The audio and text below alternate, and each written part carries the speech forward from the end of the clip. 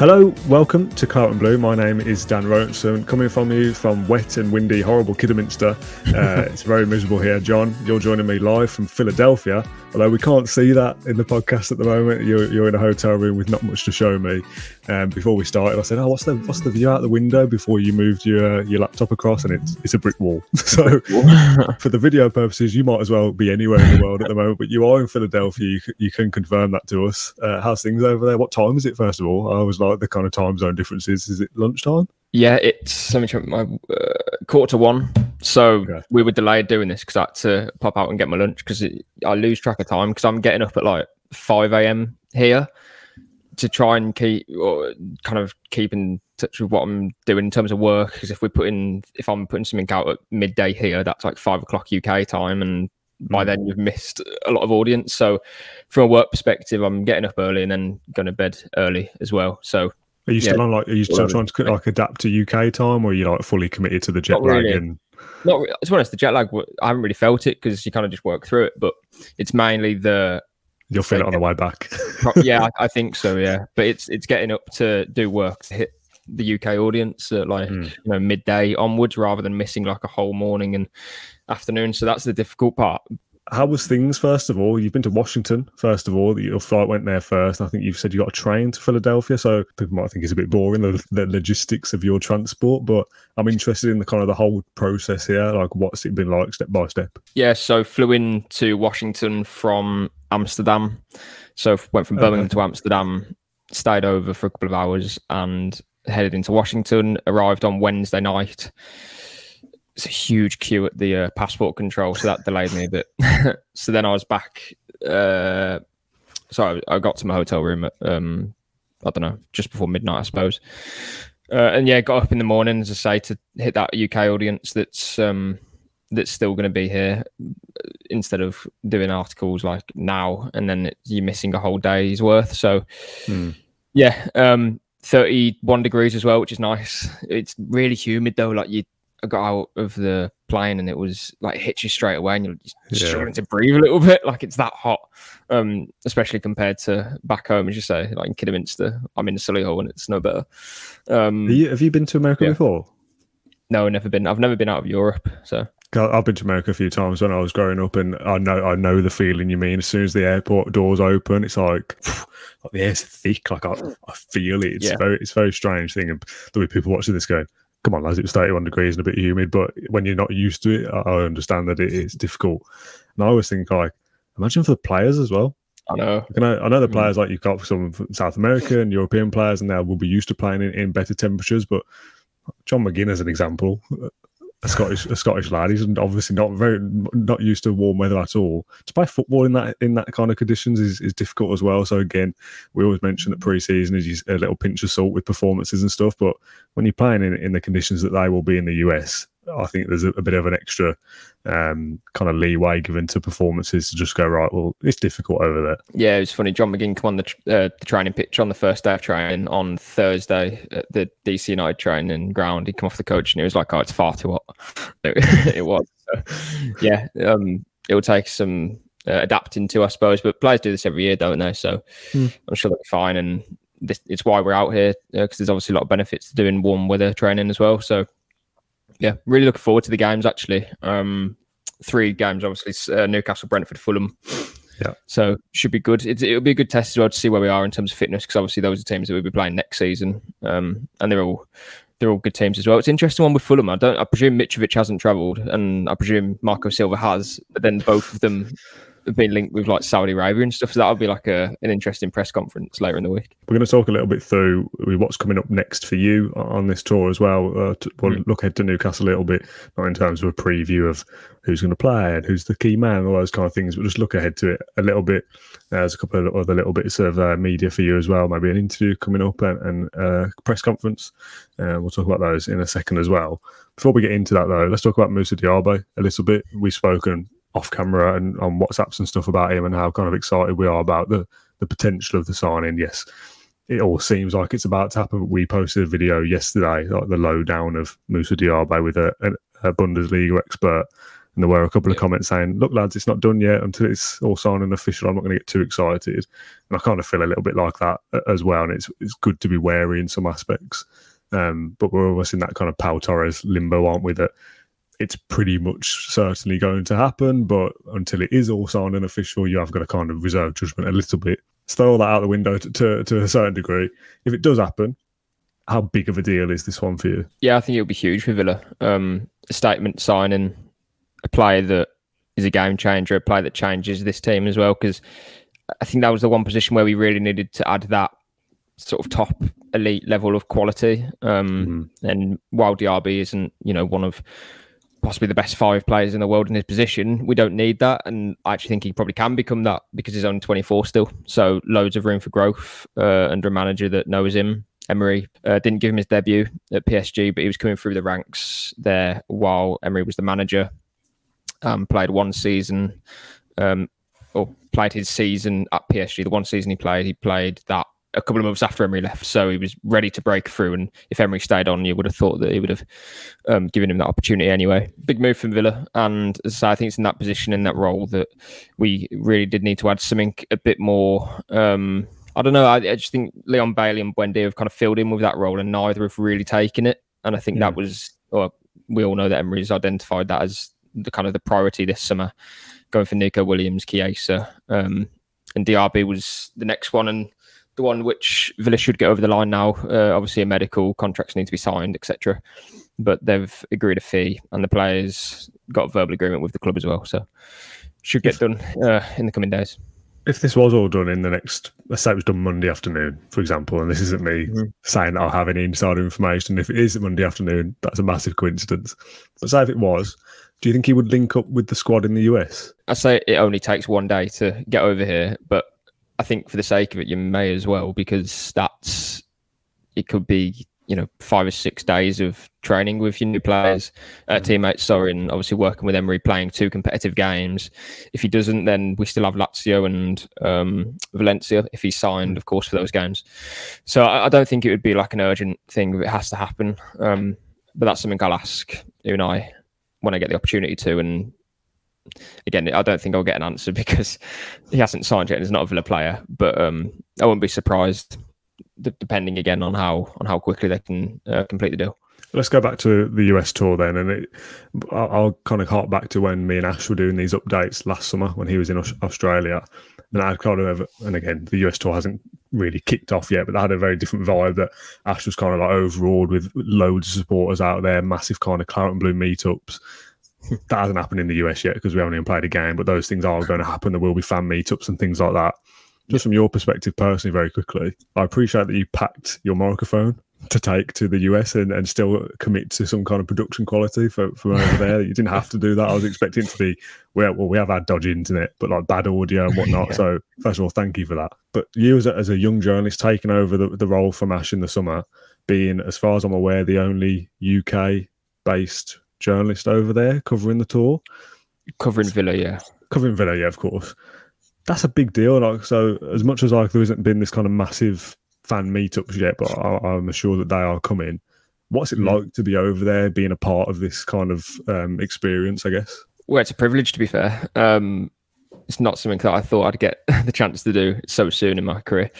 But yeah, really enjoying it so far. And as you say, Dan, it's only a couple of days in, so it hasn't really like kicked off yet. But I'm hoping that will be tonight, basically.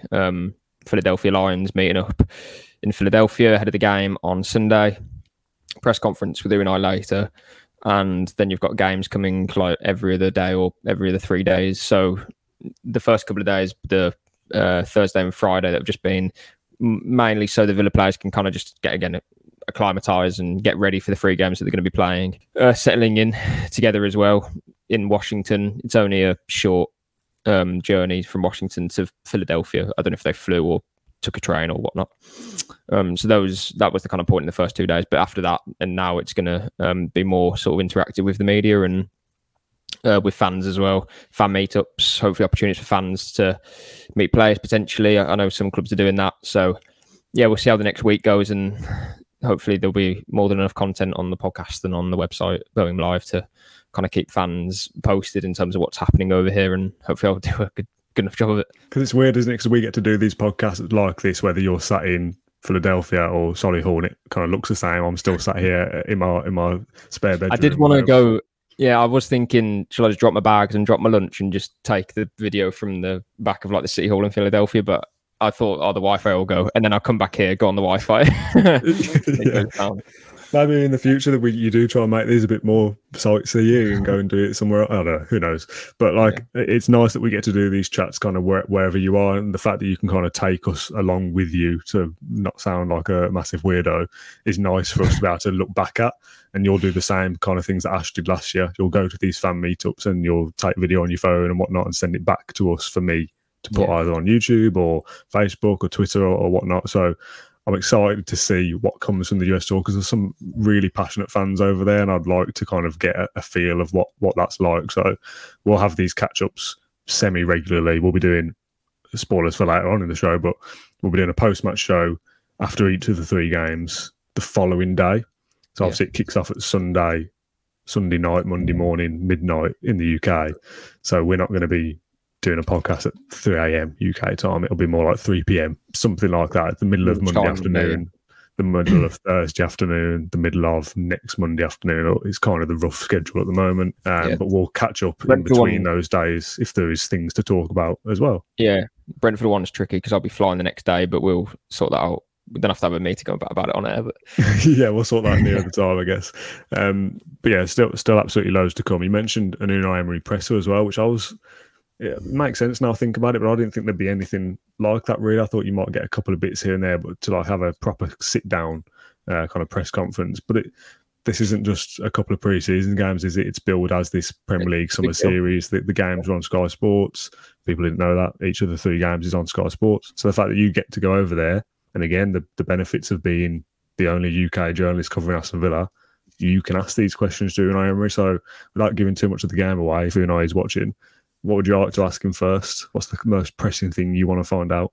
Transfers, different things. Again, it's good that we get the opportunity to. I think it's just like the Premier League Summer Series. It's a big deal. It's been plastered all over Philadelphia at the moment in terms of advertisements, and there's a lot of Chelsea fans walking around the city at the moment because they play tonight against Brighton. A lot of Villa fans as well. I saw a couple of Newcastle fans too. So yeah, it's populating nicely with soccer fans at the moment. Questions for Unai, standard stuff. Transfers, his break over the summer. Did he have a break or not? Possibly not. I don't know. Because the last time we would have spoken to him would have been Ashley, wouldn't it? Back in the Brighton game. We just qualified for Europe, so a lot's changed, or a lot's happened. Sorry, since then.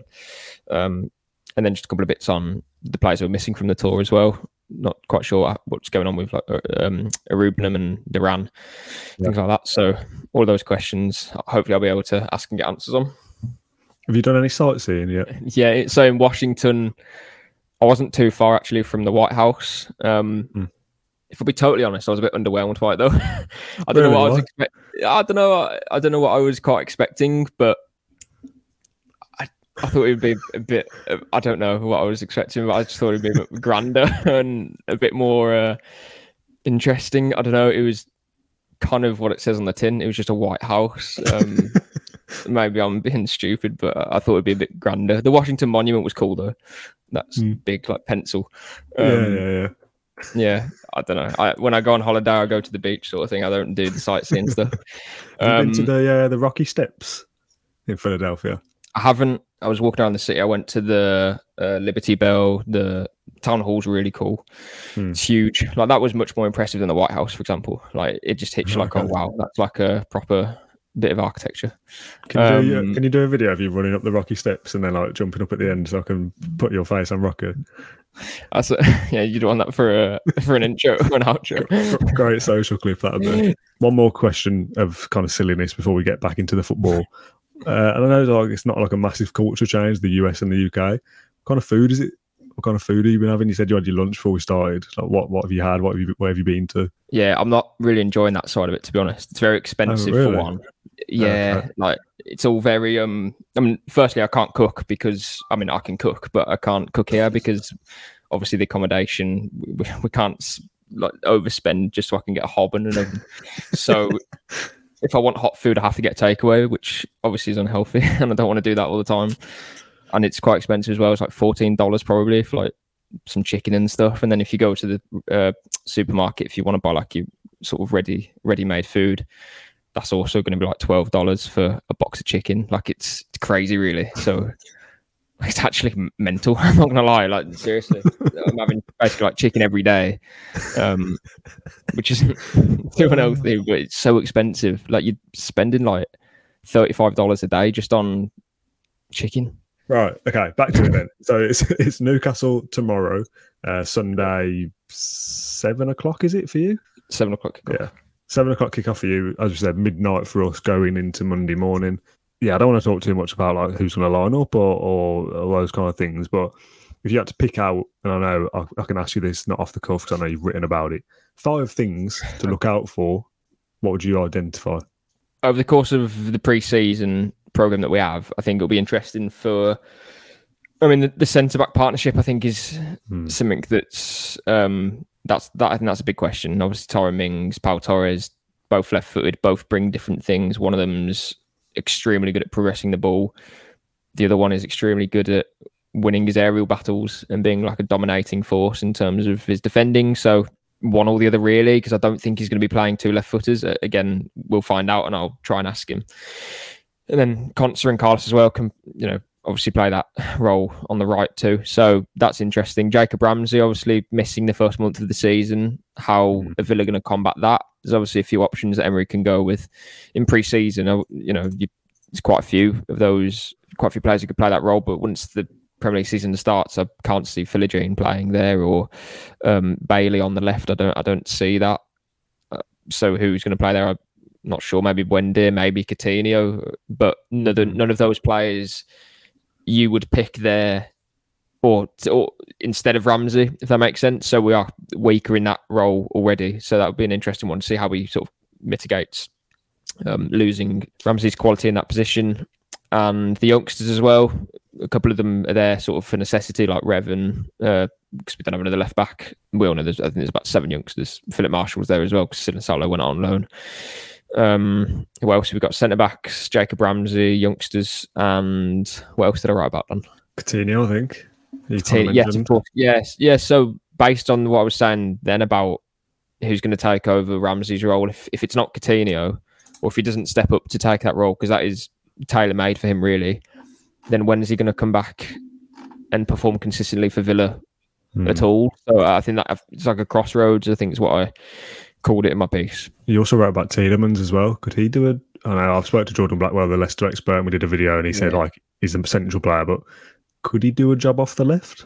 For me anyway, I think it'd be more likely that Luiz would go and push forward potentially when Tielemans. I think Tielemans has to be playing in a double pivot to progress the ball from deep. I think that's his main quality. I think, yes, further forward he can pitch in with goals and get in the box, but Luiz does that from a deeper position as well. So that role isn't like restraining him in terms of sitting in front of the back four, not at all. It's like a starting position, I suppose, for him to receive the ball and then move it forward. That's what I think Tielemans is in, why we've bought him, basically. Interesting, that one about Coutinho. And yeah, Tielemans' role as well, I think, is another interesting one, but I think it will just be the double pivot, but then how that affects Luiz, Kamara, obviously strength in depth, but also, centre-back and hold midfield, I think, were probably the most sort of well-off positions in the Villa squad, even before Pau Torres and Tielemans came in. So it just shows you that Emery's not resting on his laurels sort of thing. He wants to continue to boost the quality of his squad across all positions. I think that probably does us, John, for this little first US catch-up. Yep. Like I said at the start, we'll try and do these semi-regular, but we're going to have at least 3 videos from you after each game. It would be good to catch up maybe between those games if your travelling days allowed for that. Maybe we'd do a Q&A, or if we sign somebody, we jump on and give our reaction to that as well. Yeah.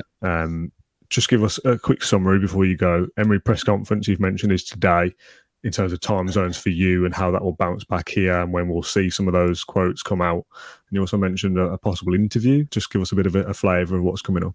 Emery press conference later. For me, that'll be about 5 o'clock, so 10:30 UK time. So I think most of the quotes will just be put out in the morning, so Sunday morning. And then the game is obviously, as you say, on Monday morning, 12 a.m. So if you want to stay up on Sunday night, 7 o'clock US time. That'll be flying out to Orlando on Monday.